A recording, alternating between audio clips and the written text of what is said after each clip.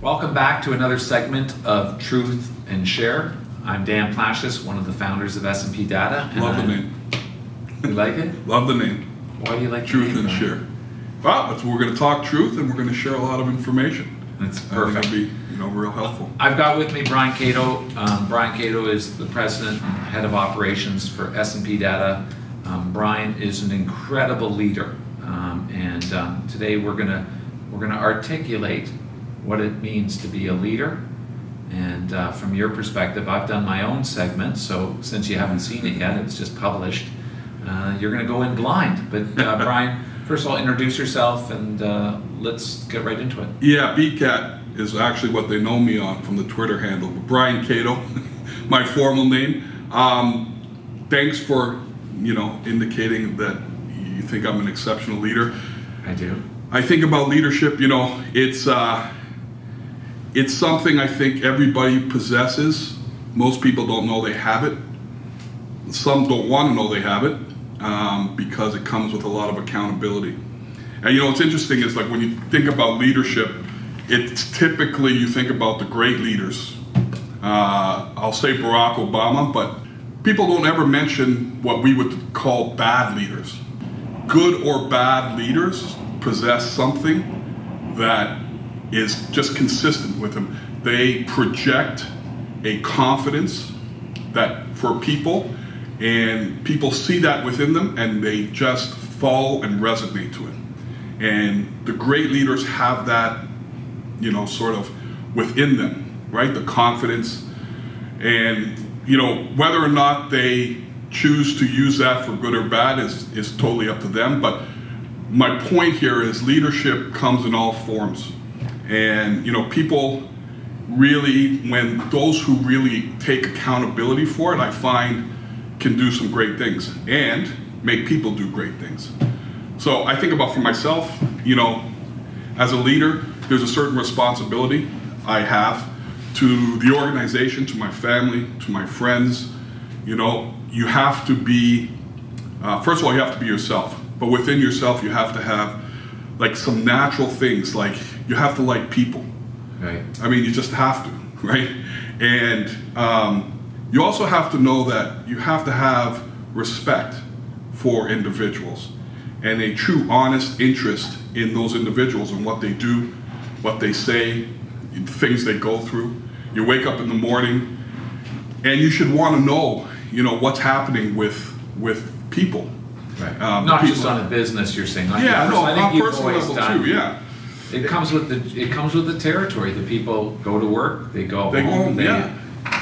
And the powerful thing I find with leadership is you have to be aware of yourself, because your impact on people when they consider you a leader is huge. So it's almost like you're not allowed to have a bad day. Right. Because the impact is going to be greater than just you. It's going to be the individuals that look up to you, that follow you, that sort of looking to you for direction, right? To reinforce that, Brian, I spoke yesterday. My son's football coach, I used to always tell him he's been a very successful businessman. He's a very successful football coach, but he's a leader. He could walk into a room first or last or hide behind a group, but he always had that presence around him. You have the same presence. When Brian walks in the room, you know who the leader is. So it's not something you're speaking. I don't know if it's a confidence, an air about you, but it's clearly how you've always treated people. You take a lot of pride. Your goal, I think the thing that you've mastered is that you want to build people to be, you're not afraid of, you've never felt, by the way, challenged. I.e., right. You're very confident in your own skin, if you will. And you've because of that, I think you really live to make people better and seeing them successful at any cost. No greater satisfaction than seeing the people that you've led and developed go on to some great things. And I'll tell you, it's interesting because at S&P, I was thinking about this the other day. I received a note from a former employee of mine when I worked in the United States. Right. And she just got a job with the U.S. Army. Wow. In their social media, head of their social media. We could use her. Yeah. Yes. And she wrote to me And she said, we haven't spoken in years, but I wanted to reach out and tell you the impact you had on my life as a person and as a leader. And she used those words. It has brought me to new heights in my career, and I just wanted to say thank you. That's great. That's the best thing you can have. Was that as a in Denver person. or Ohio? In Denver. Yeah. It's the best thing you can have as a person, leading people. And when I get up in the mornings now, listen, I get on my phone. The first thing I do, I look at my computer, I look at certain things, but I engage with our people. And I think they like that. I try and keep things very light. I think it's very important. The world we live in today is so stressful. You have to create a safe environment for individuals to be free, be themselves, be loose, and just do, and say what they want. And that's basically what I try and do. Yeah. No, you do a great job. And how do you feel, in terms of what do you think of some of when you talk about leadership, what do you think are some of your greatest failures? Yeah. We all have blind spots. I'm Yeah, curious of course. what you would say, when someone leaves you or you hurt. Well, listen, when someone leaves, I see that as a failure of my own. Yeah. As to, why they leave. And even if it's for things like more money, that just tells me that I haven't been able to provide them with a path that fulfills not just monetarily, but a path where they're fulfilled in their career overall.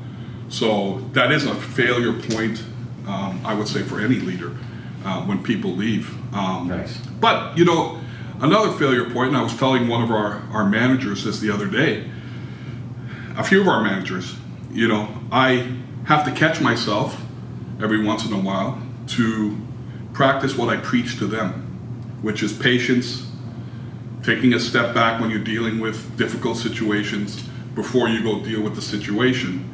And listen, every once in a while I find myself in that situation where I'm getting impatient and what I'm projecting is not good leadership. But you always got to do that self-inspecting. It's very important, right? Because you'll always have factors coming in that can get you very frustrated. But you always have to do that self-inspection. So something else, David mentioned, one of the things he always thinks of is my eye for talent. In fact, you're going to interview Muhyiddin later. Yes, fantastic talent. And, how is a guy that lives in California like me find a guy that's working in Toronto? Same with Wes. Yeah. How do I find these people? I find them because I see them on social media. I see them in different ways. In the case of Muhyiddin, I actually witnessed his work ethic and how he stood above the crowd. The first question, by the way, you're going to talk to him about leadership, but working a program where he had zero turnover. I mean, how did you do that? And so I knew there was something bigger, and I know you're going to talk about NPS with him. But as it applies to you, you have the same talent I do, in that you recognize talent very easily. Where do you think, how do you, one of the things, Brian, if you remember when we did our diversity and inclusion, I think this is a really important message that you bring is, we talk about diversity and inclusion, and what Alex Moore, who runs our Ohio site, said is when they met you and saw you in a position, everyone knew in that company, everyone knew in Ohio that there was no glass ceiling. Right. How do you pick talent out? Because you find it, and you bring them along. What's the attributes that you look for, even if someone doesn't have all the talent? Because people want to grow, they want to seek a benefit, and you've done an incredible job of making people, giving them something to build a career on. Well, you got to give them belief. But before I get into that, I just want to say, while both of us have an eye for talent, you're one level above me because you have an instinct for it that I don't think I possess. Because you don't think that many times during we've been together for 20 plus years. Right. You would pick out somebody that I would have to look a little deeper, to be quite honest, to see it. But I might say it to you 3 times. Yeah, exactly. So, which I think is a great thing. But that's why we have a great working relationship. Right. And you'll also, by the way, not always agree with me. 100%. Right. Yeah. But in terms of like the Alex Moore situation, you have to paint a picture because everybody wants to do good work. They want a vision. Yeah, they want a vision. They want to see what the future looks like and what is possible. And so you got to spend the time to paint that possibility, right? And I would tell leaders who are in a position where they have the span of control, where they can actually make that picture come true, that they take that seriously and really spend the time and the investment in time in that individual to make sure that person that you have that day will not be, if you spend the time, the same person in 30 days or in 60 days or in 90 days. Because you would have given them the attention and sort of focus that they need. And who wins? They win, the organization wins, and not just in business, but in personal life also. So I think, and then you have self-fulfillment of watching people, just grow within their careers. I mean, think about it. We're in such a great industry because you don't need an MBA to do well in this business. There's not an MBA course that teaches this business. Right, exactly, right? And it's just so, all you really need is desire. And people want to work hard. Hard work is a must. The top's the limit. Passion. Passion, yes, 100%. You got to have passion. Yeah. You got to want to do it, right? And the leaders have to want to lead you. But there's one thing I know for sure, and I tell people this: there isn't a ceiling on what you can achieve. There really isn't. I don't believe there really isn't a ceiling. We're all designed to be able to do great things. We just have to decide whether or not we want to do it, and as individuals, and what it takes to get it done. And if we're willing to put in the time, the effort, I truly believe anything is possible. And we've seen it with a lot of our people. So it's interesting. So by the way, all true. I think that when you look at your leadership style, Brian, you've got a different appreciation than everyone, and I think it's always been handed down, but to your team. But you know how hard it is. We've built this business. It's interesting. Call center. I'm going to switch gears, but what I was going to say is that the call center. We built this from zero. Yeah. And so how important customers are. You have a very unique balance between employees first, customers second, but know how important customers are. Yeah. And I've always had just a ton of time because that they make the lights, they keep the lights on. Yeah. 100%. Right? Yeah. So I've always felt that you've been incredibly unique. I'm going to change this topic to something interesting. So now leadership under post-COVID. So now you've got your group. You were a very touchy-feel guy. Yeah. And overnight, you took not just your management team, and you started remotely. Now, of course, some are coming back, and it's great. Yeah. But you manage differently. How have you adapted your game? Because that was a challenge, right? Sure. Leadership becomes much more challenging post-COVID because the forum changes. So I'm a very hands-on, touchy, like to see people, like to sit with people, don't have an office, sit amongst the group. But I'd interrupt, I spoke about that yesterday. When Brian comes in the office, much like an FM Foods, Brian sits in the middle of the office. Right. And people can come and sit with him and talk. I think that's really, that says everything. He doesn't go into a corner office. Yeah. But let's go back. So COVID, I interrupted. Yeah, so, your communication has to change. It does. The one thing that can't change, though, is, leading through respect. You have to be interested in the people. So you want, you get on a Zoom, you get on, a Teams, and you want to see these faces, right? And you have to make it a point to see the faces. And then connect with them. So if you ratchet it up, actually the time you spend talking to the individuals? We have what we call war rooms now. I go into the war room every day. I say hello to all of our management team, talk a little bit. Today I found out, one of our U.S. employees, she heads up Girl Guides in New Mexico. And I didn't know what that was all about. I asked her. She was explaining to me. Boys, is that why you're just... Yeah, exactly. Okay. That explains it. But when she explained, you could hear the passion in her voice explaining this, right? And that's how you got to connect. Leaders got to connect like that. I tell, Marie, who is... So is it more difficult remote? I don't don't find it more difficult. It's just different. Yeah. You know, it's just different. The nice part of it is you can have 50 people. You can have an audience remotely and just have them right in front of you talking to them, right? It's a little bit harder when you go office to office, but imagine you can bring together a whole organization on your laptop and talk to them and address them. Right. And we've had supervisor sessions with some of these, and Muhyiddin can attest to this, you know. You get on with them and you just have fun, like you have fun. I mean, I've done dances for them. You know, we've done TikToks. You know, well, I mean, you know, Brian, that's actually one of the things that I feel shapes leaders in the future is you got to be in social media. You and I weren't raised with social media. No, that's you right. know, it has changed the our world. team here. They're, you know, obviously they live and breathe on it, right? But you've always been. This is a compliment. I don't think you can be a successful leader without being on social media. And 50% of all CEOs are not on social media.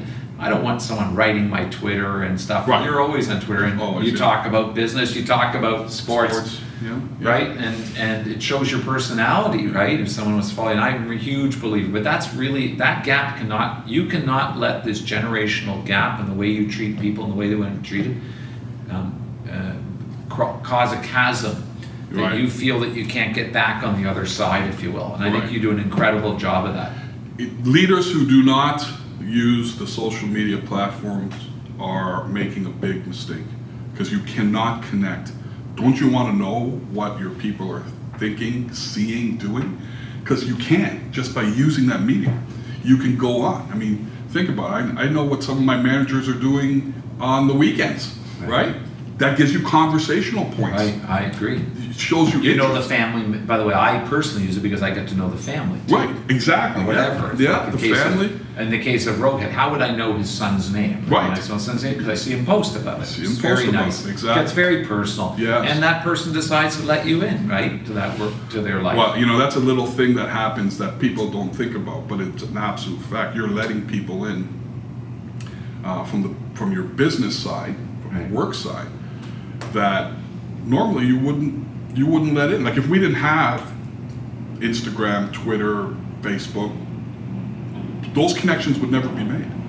You wouldn't know, likely, unless Rohit told you his son's name, That's correct. right? I mean, it's So just amazing. It's amazing. It's amazing. It's amazing for connecting with S&P alumni. S&P alumni, yeah. You know, it's really, you're never out of touch, and it's it's really amazing. Anyhow, we're going to wrap up. I can't tell you, you know, Brian, when I look up leadership in the dictionary, it would have your picture. I don't know if appreciate it's that. come Thank you. through. Well, I don't know if it's come through in this, but we're really blessed to have you as a leader, and you know, you're just a really giving person too. I see you in leadership. You get up. You've always had a very light step on you. You enjoy it. You get up in the morning. You're engaged. You know, I always think of an exercise we once did. We have a client that's a large cable company in the United States, and they did this exercise where they said, okay, if we gave you an opportunity to we needed more people to, you know, more seats is the terminology in our business, you know, and it was a Tuesday night at 8 o'clock, what would happen? And people said they'd get a quote together, and you and I said, we'd be on that phone, because we always believe in quality of life. You raised 2 athletic kids, you didn't miss the events. No. But there's also not a phone call that you wouldn't miss, and That's that right. everyone knows you're on the call, and you balance. You have to balance, yeah. You have to And balance. you can. But you work to live, and you live to work. You don't Yes. work to live, and it comes around, and it's going to show, and it shows up. Yeah, and if you enjoy it like I do, you know, people ask me how I've been in this business a long time. This business is, you know, it's a taxing business. It is. But you got to love people. I do. It's, you know, you want to be around people. So it's a great business for that. So wrapping up, thank you again for joining our segment of Truth and Share. Glad you love the name, and you Yeah, I know love it. it's everything you always wanted to know, but we're afraid to ask. And don't Yeah, forget that the exactly. truth shall set you free. Truth Right? has set you free. Yeah. Beautiful. Thank you. Thank you.